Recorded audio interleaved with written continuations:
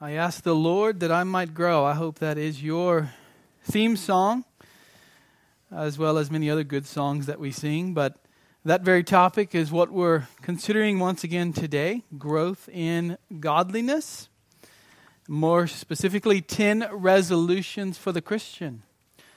You can call them New Year's resolutions, but I make the case that all of them you should be doing all the time, but it's a good time of year to focus on 2018 and how we might excel still more. And maybe some of you implement these resolutions for the very first time. Growing in godliness, growing in Christ-likeness. It is what the Christian life is about. The Christian life is not a merely, I'm saved, I can check the box, and now I can take it easy and go on vacation the rest of my life. By the way, even on vacation, you can glorify God, but is not sit back and take it easy. The Christian life is about becoming more and more like Christ until He takes you home to be with Him. So there is a purpose to it. Now, all the resolutions that I listed last week and even today, for the most part, they're commands in Scripture. There's one exception, and I'll give it to you in a moment. It was the last one from last week, but they're all commands in Scripture, things that we should already be doing. And I'm just helping you give some concrete statements that will let you focus more on that growth this coming year. Today I'll be mostly talking about how you love the church in 2018. How exactly can you grow in your love for this body or whatever local church you're in if you're just visiting here today. So as to remind us what motivates us to keep these resolutions. Is it just because we have this duty and we're being legalistic? Not at all. We have gathered together to love one another because God first loved us. To set our minds on that theme before I go through the remaining resolutions, I want to read to you 1 John 4, 7 through 11. 1 John chapter 4, 7 through 11. And this is our motivation, because when I start listing these, you're going to want to create a list of things to do, which is essentially what it is. It is a list of things to do. But you must remember, and I'll remind you the rest of the year as we preach through the Gospel of Luke, that it is God's grace that is the only reason we can do these things. 1 John 4, 7 through 11. Beloved, let us love one another. For love is from God, and everyone who loves is born of God and knows God. The one who does not love does not know God, for God is love. By this, the love of God was manifested in us, that God has sent His only begotten Son into the world so that we might live through Him. In this is love, not that we loved God, but that He loved us and sent His Son to be the propitiation for our sins. Beloved, if God so loved us, we ought also to love one another. God, we ask that you would help us with these resolutions as we seek to look at 5 more this morning that apply to the church. It is out of love towards you, God, and love towards one another, that we seek to gather and serve and love one another in this body. And so I ask this morning as we consider these 5 that you will help us to do it by your grace, to live these things out, to make them a part of our lives, and to glorify you as we do them. In Jesus' name, amen. Well, since it is the new year, I wanted to give 10 resolutions. Last week was New Year's Eve, and I did part 1 then, as I said. And they're to help you grow in Christ. And I want you to be able to benefit from these, to implement these in your life. You have other resolutions, I hope. Maybe pay off debt, maybe get a raise, or be able to save more, or spiritual goals outside of the ones I've listed. Maybe you have certain goals to read so many books. Maybe you have certain goals with your children, etc. And those are fine. But I want to help you focus on some spiritual goals last week for your personal life and this week for your church life. The 10 that I've selected are goals that I think will help our church the most right now. I think it'll help our church because of where we're at. And then they're just needed the most in general for Christians, but particularly based on what I've seen with our church in the 2 years that we have been a church. So last week's resolutions, you might want to know those if you weren't here. You can also listen to them on the website. I encourage you to do that, the whole sermon. But here were the last week's 5 resolutions. By God's grace, in 2018, I will, number 1, read my Bible with the aim of reading it completely in 1 or 2 years. The idea here is that you need to know all of God's Word if you're a child of God. And it's good to go ahead and make a plan to read through it in a year. I gave 2 years in case some of you couldn't do it in a year. 2 years is fine. But you want to do this on a regular basis. Every year or so, be reading through God's Word. And I've spoken to some of you this morning. You've already begun that journey and discovered things that you haven't seen before in Scripture. Number 2, have fellowship with God through prayer, regularly and for extended time periods. Praying is an essential part of the Christian life, and you cannot be a Christian unless you want to talk to God and ask Him for things and adore Him and give Him thanks. Prayer is part of the Christian life. It just goes along with who we are. And I hope you set aside specific extended time periods to speak with the Lord. Number 3, work at killing the sin in my life and fighting it with all my Spirit-empowered might. Work at killing the sin in my life and fighting it with all my Spirit-empowered might. Sin has no place in the Christian. We still do have indwelling sin, but we ought to be attacking it and strategizing. And if you listened to last week's sermon, I gave some examples of sin patterns that a lot of us still hang on to. And we need to be done with that. We need to get after that sin and be fighting it, because it will kill us if we don't kill it. Number 4, make a greater effort to evangelize unbelievers, to show them the way of salvation. Christ gave a command to the church for us to spread the gospel, to make disciples. And I encouraged you last week to make a greater effort this year in evangelizing unbelievers. I listed some examples and some ministries even that you might start or be a part of. And then number 5, the only one that's not commanded directly in Scripture, but I gave it as a suggestion. I gave the example of Paul. Read 50% more Christian books than I did last year to aid my growth in holiness. 50% more Christian books than I did last year to aid my growth in holiness. That's not commanded in Scripture. Not everybody could even read when Scripture was written. But I think now, with who we are and what we have at our disposal, and the fact that it's good to listen to good teachers and read them, you should be attempting to read some good Christian books. Now this week, we consider 5 resolutions, as I said, that relate to the church, specifically you as a church member. Now, if you're not a believer, this is not something you can even do. You might hear these things, even the ones that I've already listed. As an unbeliever, you cannot do them. You can try, but the Bible says you're going to be unable to do them, except you can read some Christian books, I guess, this next year. 50% more Christian books. An unbeliever can do that. But if you're an unbeliever, these 5 things are not how you earn your salvation. They're what you do after you're saved.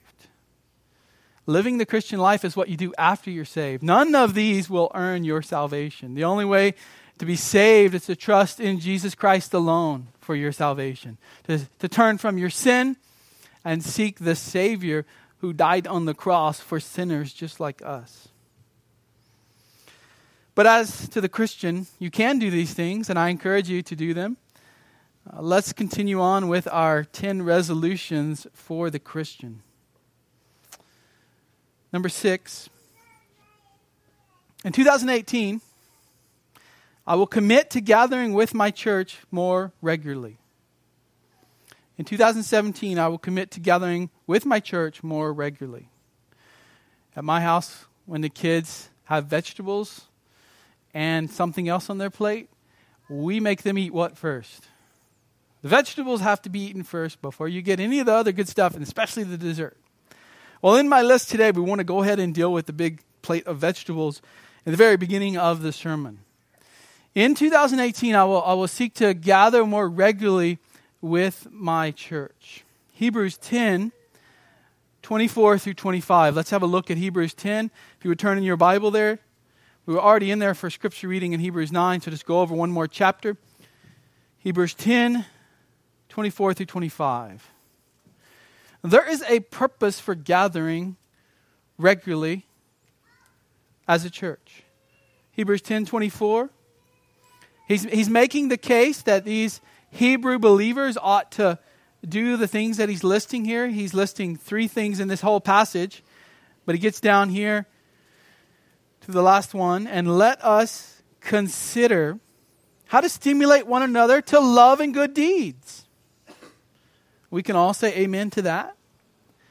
Not forsaking our own assembling together, as is the habit of some, but encouraging one another. And all the more as you see the day drawing near. I want you to focus in on that, not forsaking our own assembling together. There's a little phrase there that we need to look at first, not forsaking our own assembling together. To not forsake, or just the word forsake, means to separate connection with someone or something, to abandon, to desert it. So don't abandon your fellow brothers and sisters in Christ. Don't forsake them, set them apart, abandon them, desert them. It's the same word in Greek that Jesus used on the cross when he was crying out to the Father, my God, why have you forsaken me? He felt abandoned because of the sin upon him. God could not relate to him in the same way at that moment. And he cried out to God, why have you forsaken me? Quoting from the Old Testament. This is a strong word in the Bible. So for the author of Hebrews to pull it out here, is this a strong language. Don't forsake our own assembling together. The purpose of Sunday gathering is to worship and praise God, Father, Son, and Holy Spirit.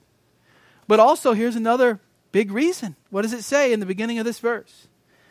Let us consider how to stimulate one another to love and good deeds. Love and good deeds. It's in the context of us gathering regularly together that we can do that. How do we love one another and show good deeds and do things for people if we're not around them? Not only is skipping the church meeting bad for your own soul, he's saying, but it's actually bad for others, brothers and sisters of yours in the faith who desperately need you to encourage them. I need you to encourage me every week. You need me to encourage you every week. We all need one another for encouragement and for serving one another. You go through the New Testament, and there's all these one another's, and we like to talk about the one another's. But you have to have somebody else to do the one another's too, right? This is why Christianity by itself, I'm not speaking necessarily today to you, but the people who say they're Christians but aren't part of any church ever, that's not found in the New Testament.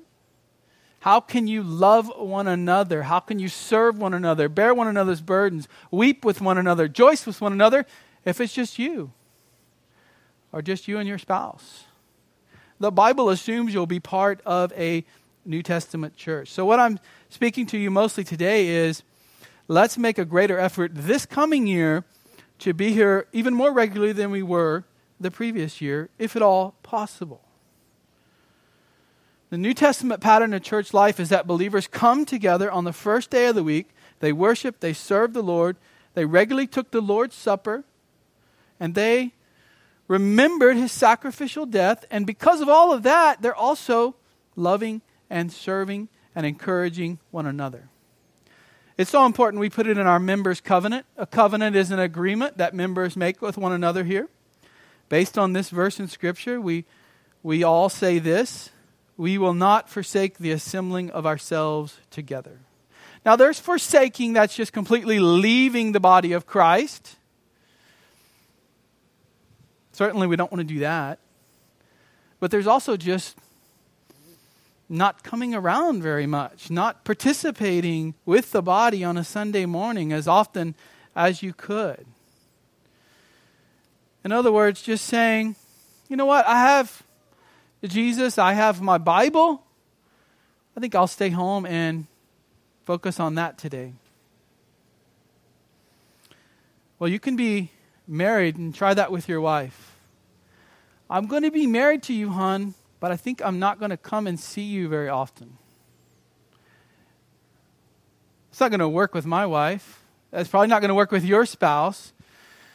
When you join a church, and I'm speaking to members here, you are in a sense making a covenant, an agreement. It's not the same as marriage, but it is in that likeness. We're part of the body of Christ. If you look at Ephesians 5, the scripture makes that point. And we ought to be around the body of Christ, loving and serving and doing the things that I mentioned.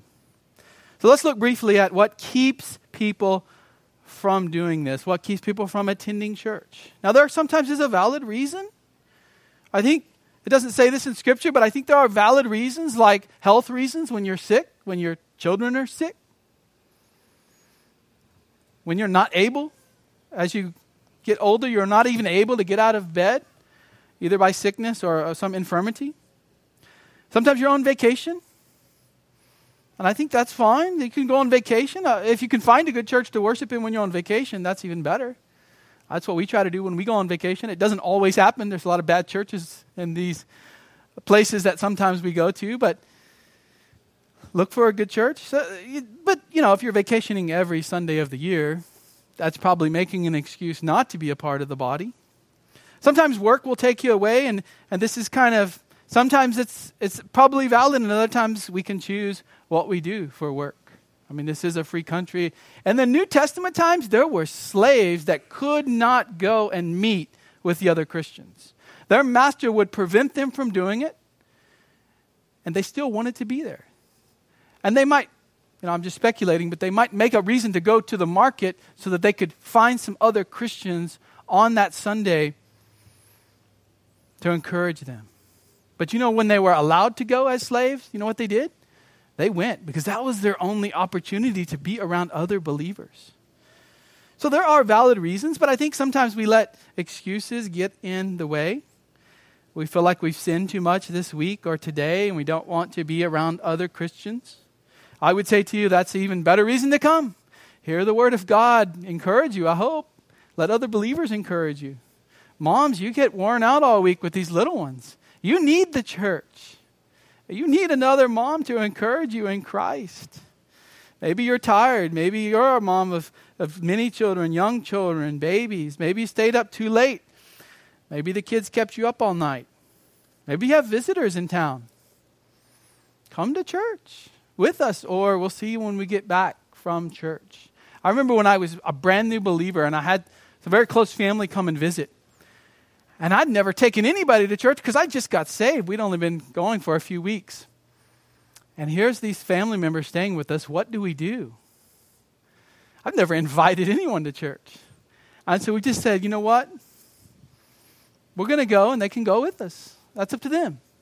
And we invited them and they said, we'd love to go to that church. We'd love to come and see what you guys do on Sunday. And they came with us. And I hope the Lord used that to either save them eventually, they're not saved yet, or to do His own purposes in their heart. Sometimes people say, I'm not in a good mood today, I don't feel like it. Again, this comes back to just preparing the night before, preparing that morning. None of us wake up perfectly ready to do everything God's called us to do. It's not possible that you're going to wake up every Sunday morning, you're going to feel 100%, Satan's never going to have tempted you. There's no fights at your house in the morning. The kids didn't cause any problems. We have that every Sunday morning. There's always some big, huge thing happening with a kid that could make us late or, not show up if I was allowed to do that. But I'm not, so. You're part of the body of Christ. Each member of Christ's body has been given different gifts to serve. We need you here. We just do. I'm not being legalistic. It's in the Bible. Whenever God says it, that's not legalistic. I'm not saying you have to be here 100% of the time.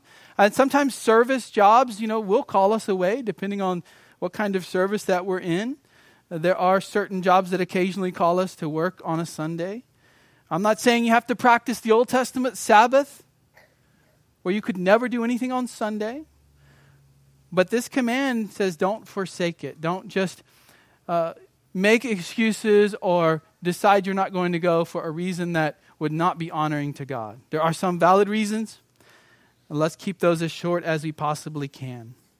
Why come to church regularly? Because it encourages one another. You have accountability. You can be admonished for your sin by either the sermon or other believers. You can pray with the body. You can take in the word being preached. I mean, this is something that Christians throughout church history have really held up high, that the word gets publicly proclaimed and they can take it in. And it has a different effect on you than if you just read it for yourself. And also serve with your gifting. The Bible describes the church being like a body with its different parts. And imagine if my hand didn't show up today. Or if my head didn't show up today.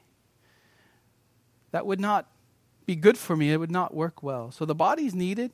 And if some of us can't make it to church, then let's help those who can't make it. And let's go and serve them when they're at home, unable to come. So number 6, I will make an attempt to be here more regularly. And I'm just talking about Sunday morning. There are other things in the church life that you could also be a part of, but let's prioritize the worship service, worshiping together. Number 7, I will pray for my elders. Pray for their holiness, their teaching and preaching, and how they oversee the church. So we got the vegetables out of the way. Now we're on to some more meat and potatoes here. When Paul wrote to the Thessalonians, he's begging them for prayer. He simply says, near the end of his letter, brethren, pray for us. That's all that needed to be said by him. Please pray for us. He always is asking for prayers. The author of Hebrews, by the way, I think that's probably Paul, but just in case you don't agree with me, I say the author of Hebrews, writes at the end of his letter, pray for us, for we are sure that we have a good conscience, desiring to conduct ourselves honorably in all things. Pray for our holiness as leaders, he's saying. Pray for us to grow in godliness. I love the story about Charles Spurgeon. In his church, if you visited often, like a group of college students would come in, he might take them on a tour. And he would say, do you want to see the boiler room? Not really, it's the middle of the summer. We don't need to see the boiler room. But he would take them downstairs to the basement, and he would open up a door, and he would say, this is the boiler room. This is the room that really gives energy and heat to the church.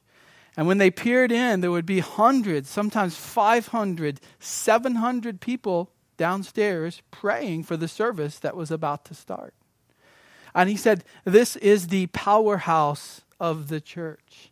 This is the boiler room that gives life to the church through prayer. Even later in his life, after decades of pastoring one of the largest churches in the world, probably was the largest church in the world at that time, Spurgeon was asked to account for his great success in ministry. Without hesitation, he responded, my people pray for me. Of all the things that God had given him, he said the prayers of his people were the most important to him. So I ask you to pray for me, pray for Joey, pray for future leaders, pray for those who lead the church. Here are some things you can pray for this coming year, and I hope every year after this. Pray for your elders' growth in holiness. More than anyone in the church leaders must practice what they preach. It's not good for me to get up here and preach one thing and then live a different way. That would be inconsistent. And the Bible says that we must be examples to the flock. Pray that we might grow to be more like Christ every day this year. None of us have arrived, and certainly church leaders haven't arrived in heaven yet. We need your prayer so that we can continue to grow.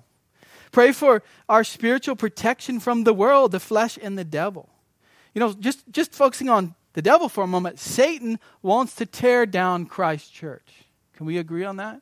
He loves to tear down true churches, one by one, and he's doing that around the world. The quickest way to do that is through attacking the leaders.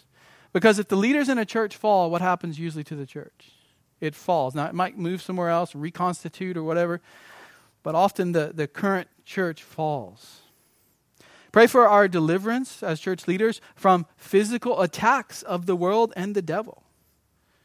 In Philippians, Paul says that he was confident of his imprisonment, that it will turn out for my deliverance through your prayers and the provision of the Spirit of Jesus Christ.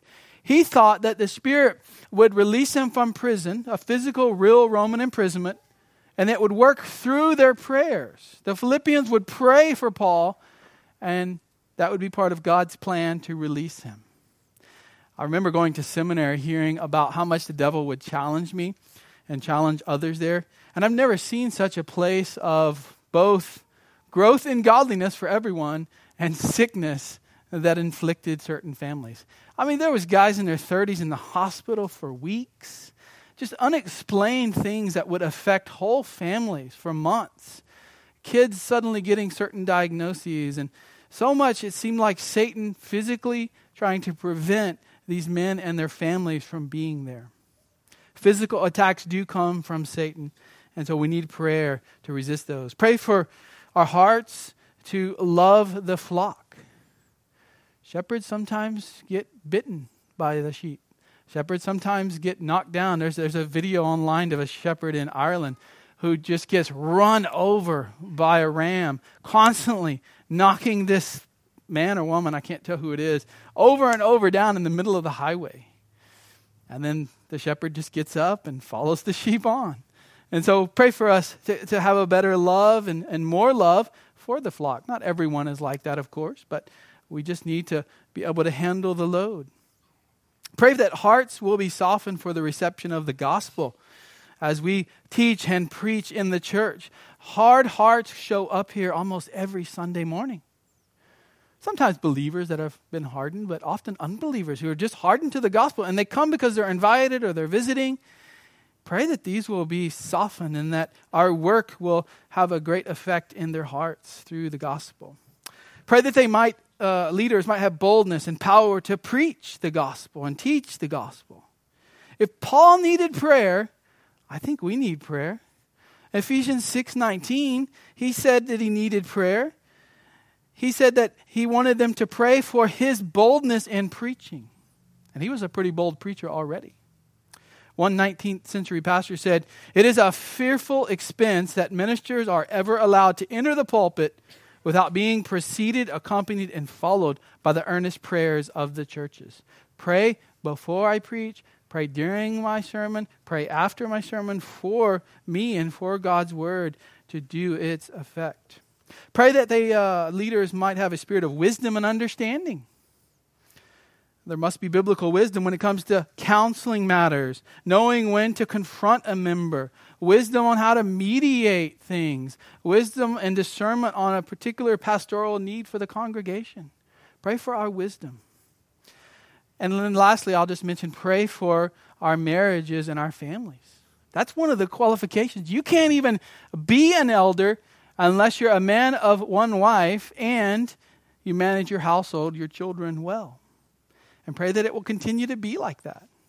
That's in God's hands. We can do our best to raise up our kids, but it's ultimately in God's hands. And so pray for us that we can continue to strive for even greater godliness and holiness in our families. The third today, it will be the 8th total resolution, is I will seek to make new, meaningful friends in the church. I will seek to make new, meaningful friends in the church. I think most of you will like this one. They should all challenge us, by the way, but there's probably a few today that you need to work more on than others. We need to have godly friendships in the church.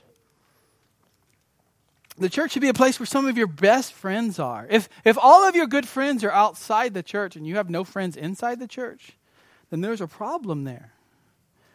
And this is not just for women who often will want this more than us men, but it's for you guys too. Often as guys we think, oh, we're fine. We don't need any good and godly friends, right? We'll just do it ourselves. But you do.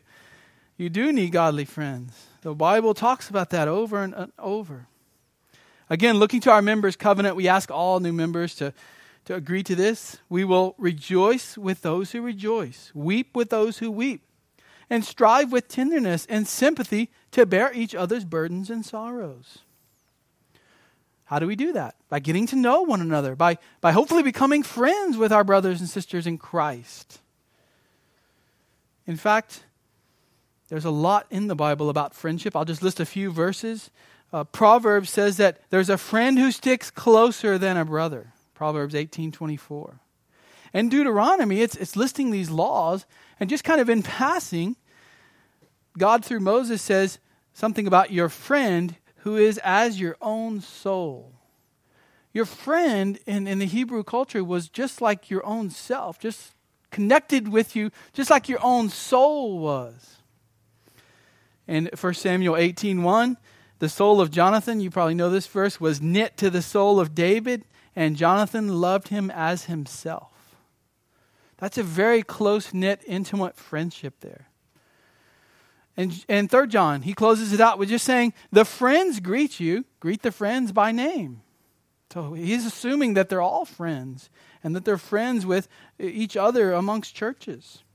Proverbs 27:17, iron sharpens iron, so one man sharpens another.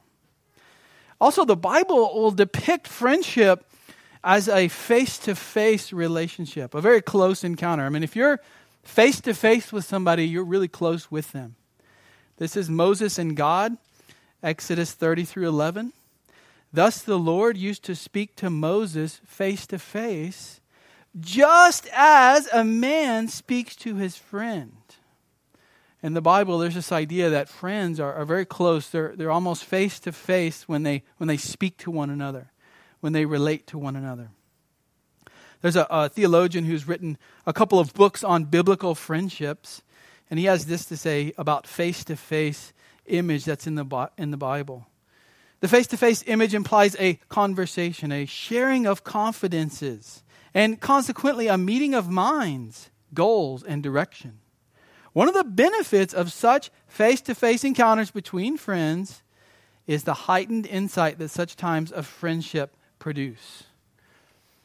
If you're going to get to know your brothers and sisters in Christ, you've got to spend time face-to-face with them. I know we live in a day of Facebook friends and Twitter tweets and texts and even phone calls, but we've got to spend time together with one another. Now, first, before we go any further, let's address some legalistic issues about this, some misconceptions even about friendships in the church. Sometimes, instead of actively seeking friends, we can be a little bit legalistic and complain that no one else is trying to be our friend. We can be legalistic and complain that other church members are not living up to my standard of friendship. I have no friends in the church, sometimes a person might say, because no one is serving me, or I've given my all, but no one's giving back. I actually had someone once, a long time ago, tell me they were done with the church because they served as hard as they could for 6 months, and no one seemed to ever give back. And so they were done. They were no longer going to go to church. God has a call for each one of us to be proactive in friendships. You have to be proactive. God gave you your family. You didn't really have a choice. He just gave you who your family is made up of. But we do have a choice when it comes to friends, and we ought to actively seek them out within the church, get to know them, pray with them, serve them. He's not called us to go around telling others how they can be the best friend to me, but let's serve others and make friends through that process. Other times, members don't have friendships because they're just not involved enough in church.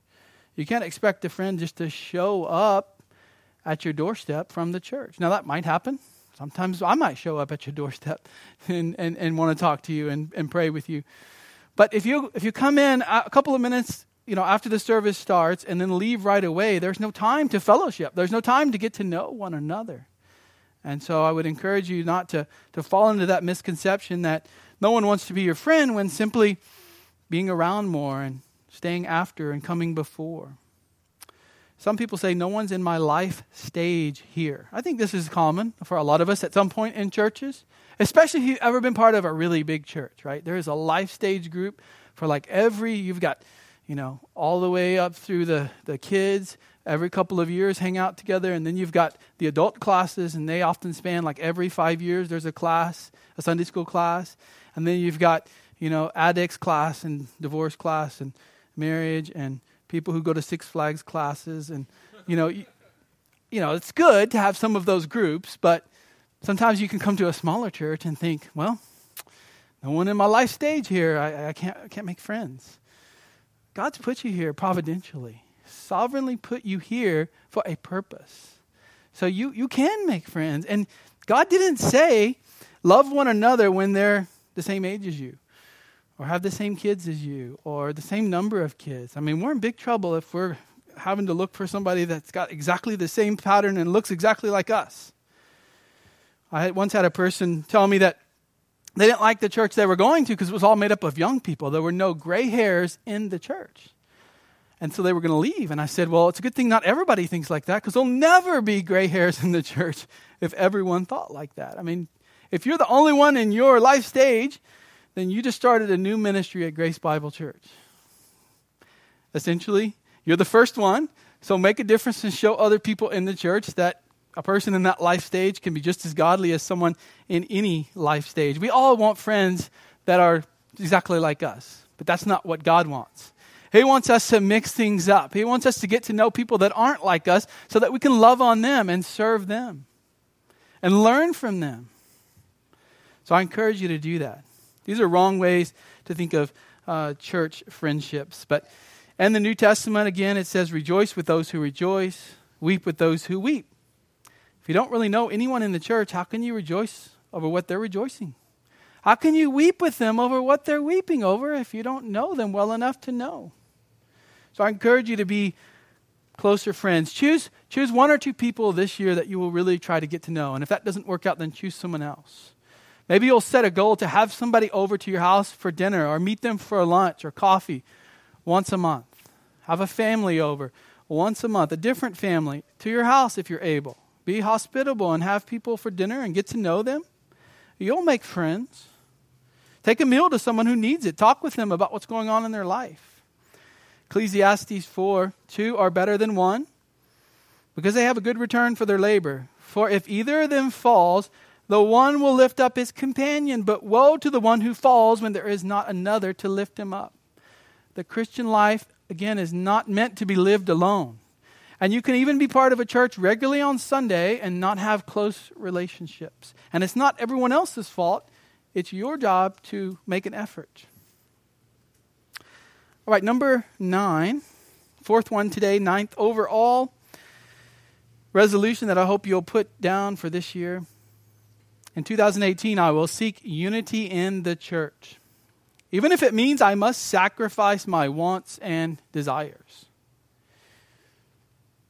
God loves unity in the church. Christ expects unity in his body. Church unity is essential. Without it, the church is just like any other worldly organization. We have petty fighting, backstabbing, self-seeking interest. Everybody's looking out for themselves. The thing often falls apart. Again, that's why we ask new members to agree. We will work and pray for the unity of the Spirit in the bond of peace. Where do we get that? In Ephesians 4, verses 1 through 3. Look at Ephesians 4. A sermon like this, I'm not seeking to exposit every passage we look at. If you return next week, we'll do that with the Gospel of Luke. But this is a special sermon where we just briefly look at various verses, selected verses. Ephesians 4 talks about this unity that ought to be present in the church. Paul says, therefore I, the prisoner of the Lord, implore you to walk in a manner worthy of the calling with which you have been called, with all humility and gentleness, with patience, showing tolerance for one another in love. So how are we supposed to walk? How are we supposed to live in a worthy manner that matches up with the fact that God has called us and redeemed us and saved us? He gives a list. Gentle, humble, patient, showing tolerance in love, being diligent to preserve the unity of the Spirit in the bond of peace. Diligent. He's imploring us to be diligent. This takes work. You can't just expect the church to be unified and not participate in that unity. It takes work to do. Be diligent about it. Don't let yourself slip up on it. Now he goes through and he talks about some doctrinal unity. One body, one Spirit. One Lord, one faith, one baptism, one God and Father. I mean, we serve the same God and the same Christ. Can't we, first of all, be unified doctrinally around the basics of the faith? That's why we have a basic statement of faith that we ask all members to agree to. But he's also expecting unity in other areas of the church, not just doctrinally, although that's extremely important, but unified with the leadership, unified with the whole body, unified in loving and serving one another. I hope in 2018 that you'll be unified with your church and resolve to stick with your church, to remain a member. I mean, it sounds simple, doesn't it? Of course I'm going to remain a member. I'm going to be resolved to commit to unity in the church. But our culture is not so easy to do that these days. I mean, we live in a church shopping culture. And if you don't like the color of that chair right there, then some people decide to go on to the next place and find the chair color they do like. And I know that sounds silly, but you would be surprised at some of the things I've heard as to why people choose the churches they do. Many Christians give very little thought to church unity and how their complaints or their desire to seek another church can disrupt that unity. There are good and bad reasons to leave a church. A good reason to leave a church is they're not preaching the gospel. They're not preaching the word. They're preaching heresy. You should get out of there as fast as you can after you've tried to tell the leaders that that's heresy. But if they are preaching truth, and if they are doing what the Bible has commanded, then it doesn't really matter if we don't like every single thing in the church. We don't like the color of Pete's slides. We still got to stay and worship together. I like the color of Pete's slides, but everybody has opinions. The church is not about opinions. It's about following the Lord. And the Reformers taught that a Christian was not on biblical grounds when leaving a church if the word was being preached rightly, if the ordinances were being observed rightly, and church discipline was practiced. If those three essentials are in place, the word being taught rightly would include right doctrine. If those three things are in place, then you might leave based on a preference, music style, etc., but you really have to give consideration as to, is that honoring God? And you can disrupt unity with staying in a church. It's not just leaving, but sometimes we wonder about certain people and why they've left, and it's good to address this at this point. Another way to seek unity is to kill the sin of pride when you don't get your way. I don't get my way. We have an elders meeting once a month, and I might suggest something, and you know what? Joey might say, no, I don't think that's a good idea. And we want to be unified on major decisions in the church.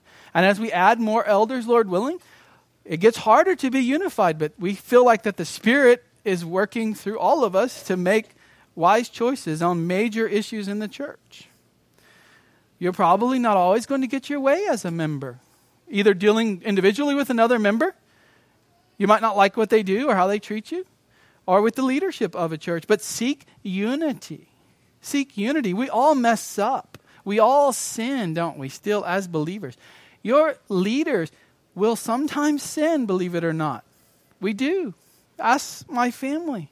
I do sin. And I ask that you have grace. Don't be legalistic, but have grace. How many times did the disciples mess up or actually sin in the presence of Christ? And did he say, you know what, I'm going to find 12 more disciples. I'm leaving you guys. I mean, Judas betrayed him, and he knew Judas was going to betray him. And he still let Judas hang around. But let's just focus on the 11 believing disciples. He didn't cast them off. I mean, Peter, he called Peter Satan, Jesus did. And it basically said, Satan is making you say this. Get behind me, Satan. And Peter remained a disciple.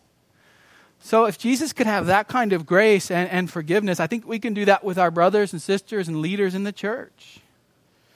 Now, disunity is very much frowned upon and hated even by God.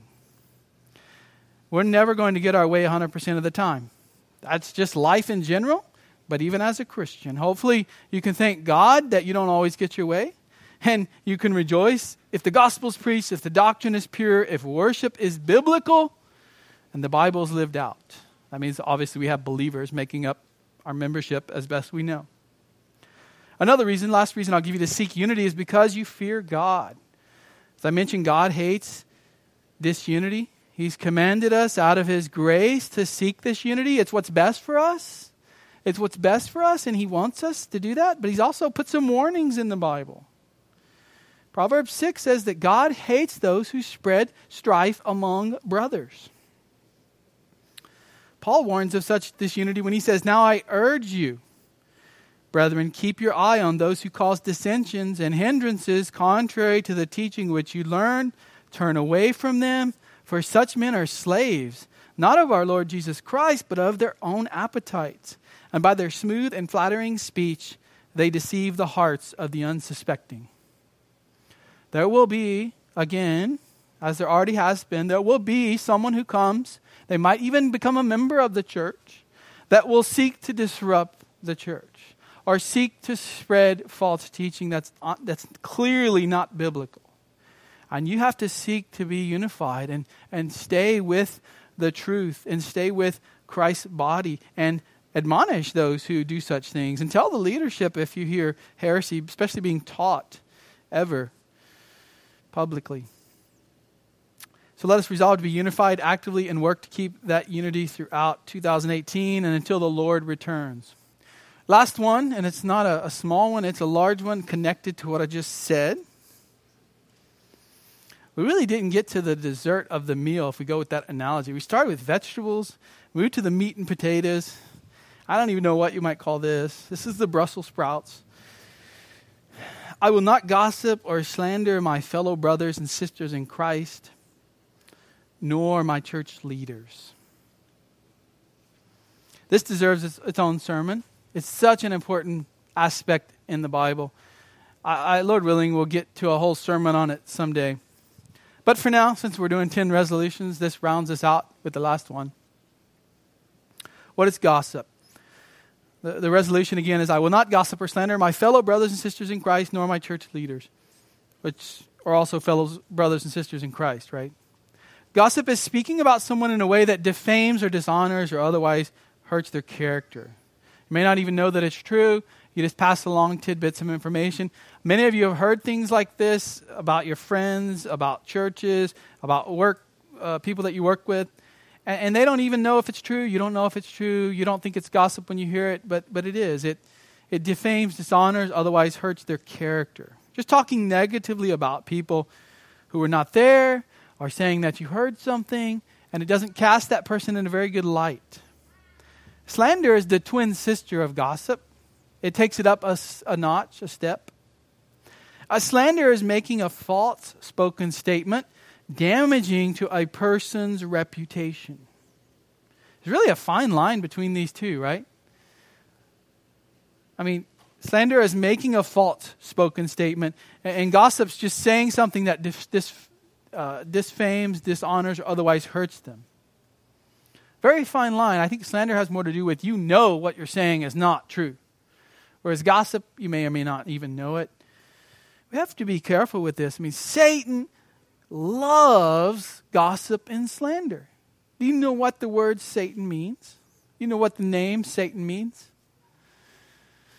The accuser, the slanderer. In Hebrew, that's what it means. He is the slanderer. He's always before God, slandering God's people. That is what the word Satan means. He's the accuser. And we're called not to be like that. So not only, I said we ought to be careful with it, but we ought to just flee from it. Be careful not to listen to it. The Bible takes this seriously, the New Testament. Ephesians 4:29, let no unwholesome word proceed from your mouth, but only such a word as is good for edification, according to the need of the moment, so that it will give grace to those who hear. When we gather as Christians, or when you meet in homes, or when you have a small group, or when you have a lunch at a restaurant, that's a time for encouragement. That's a time for edification, building up. And the minute that complaints come out, you've got to stop that in your own heart and mind. If it's you, or if you're hearing it, the Bible expects that you don't even let that come out of your mouth. And we've got to fight that sin as a church, as individuals. James 4:11, do not speak against one another, brethren. He who speaks against a brother or judges his brother speaks against the law and judges the law. But if you judge the law, You're not a doer of the law, but a judge of it. You're not even doing what God expects us to do, the laws that he's given us to obey as Christians, if you're putting yourself up as a judge above somebody and speaking against them. Again in James, see, this is why you need to sign up for the James Bible studies. There's a lot in James. James 1:26, if anyone thinks himself to be religious and does not bridle his tongue, but deceives his own heart, this man's religion is worthless. In other words, that's a mark of an unbeliever. Somebody who just never bridles their tongue, and they're always saying things that don't build up, and they're saying gossips, and they're saying slanders. That's a mark of an unbeliever. The slander is mentioned in Romans 1:29 as someone whom God has given over to a depraved mind. So in Romans 1, he gives all these depravities, and near the end there he mentions a long list. One of them is a slanderer. While all believers are called to flee from these sins, though, women in the church are especially admonished by the Apostle Paul when it comes to gossip and slander. All believers are told not to slander, not to gossip. But then in the pastoral epistles, Paul specifies certain groups of women that he calls not to do this as well. When speaking of widows, he says that a widow can't even put on the support list if they've been slanderers or malicious gossips in the past. An older woman who's been widowed is not to be supported by the church financially, he says, if they're known to have been a slanderer or a gossip. 1 Timothy 3, talking about deacons, he says that a deacon's wife women must be likewise dignified, not malicious gossips, but temperate, faithful in all things. And then Titus 2:3, older women likewise are to be reverent in their behavior, that means holy, not malicious gossips, not enslaved to much wine, teaching what is good. So the opposite of being godly is a drunkard and a gossip. We're to teach what is good. And ladies, you probably will hear much more gossip and much more slander than most of us men will. That doesn't mean that we're immune to it. We'll certainly still hear it, and some of us will struggle with that sin. But I think especially the Bible admonishes women to be careful. Watch out for this sin. God hates gossip. There are 6 things which the Lord hates. Yes, even 7 which are an abomination to him. He lists 7 things in Proverbs 6, 2 of them. A lying tongue and a false witness who utters lies. Not only should we not be gossips and slanderers, but God takes it a step further and he says you shouldn't even listen to it. He says stay away from it. Again, Proverbs 29:19. He who goes about as a slanderer reveals secrets. Therefore, do not associate with a gossip. Do not even associate with them. Don't be friends with them. We're talking about friendships. You may have to cut a friendship if there is gossip and slander occurring every time. Now, you should admonish this person if they're a believer. You should call them not to do that. But if it continues, you may have to cut that relationship off. Proverbs 17:4, an evildoer listens to wicked lips. A liar pays attention to a destructive tongue. Misery loves company, and when we're down and out, we can just love to hear the complaints of others. When we're not feeling well about something, other people can inflame that with their gossip and with their slander. And so God wants what's best for us, and he tells us to stay away from that. Not associate with such people. Don't let it come out of your own mouth. We are able to do that. With the Holy Spirit's power in us as believers, we can do all of these things that have been listed today. And I hope that you will do that as part of this church. We want to grow in godliness. And some of these things sound somewhat negative, but they're not. I mean, they're commands by God. They're things that he's telling us to do for our own good and for the church's good and for his glory. And so I hope that you'll take the 5 today and the 5 last week, and that you'll seek to put them into practice on a regular basis in your life. I can't tell you specifically how to live each one out. I've given you suggestions. I've given you some things to think about. And I hope that you will use them to grow in godliness this next year. I'm excited about what's happening in our church right now. I'm excited about what will happen in our church as we begin to grow even more in godliness. I mean, the Lord is really blessing our church beyond, I think, what we even imagine when we first planted the church. We had a visitor just real quick last week that's going to another seminary, Southern Seminary. And he said, how long have you guys been here? And I said, just 2 years. Our birthday's coming up in a few weeks. And he was shocked because he had been visiting many churches in seminary, looking around, learning. And he was just surprised at what God has already done here, sitting through our service and enjoying what he's hearing from you guys. So I'm excited at what the Lord's doing, and I hope that you will continue to pray and continue to work on godliness. Lord, we come to you and ask for your ability to do this. We cannot accomplish these things always on our own. We often fail time and time again, but you can show us grace. You can give us the power to grow and be more like Christ. Christ was all of the good things I've mentioned and none of the sinful things that I've mentioned today. And we want to be more like him as a church. We want to not only worship him, but live like he lived. So we pray that you'll grant that to us. In Jesus' name, amen.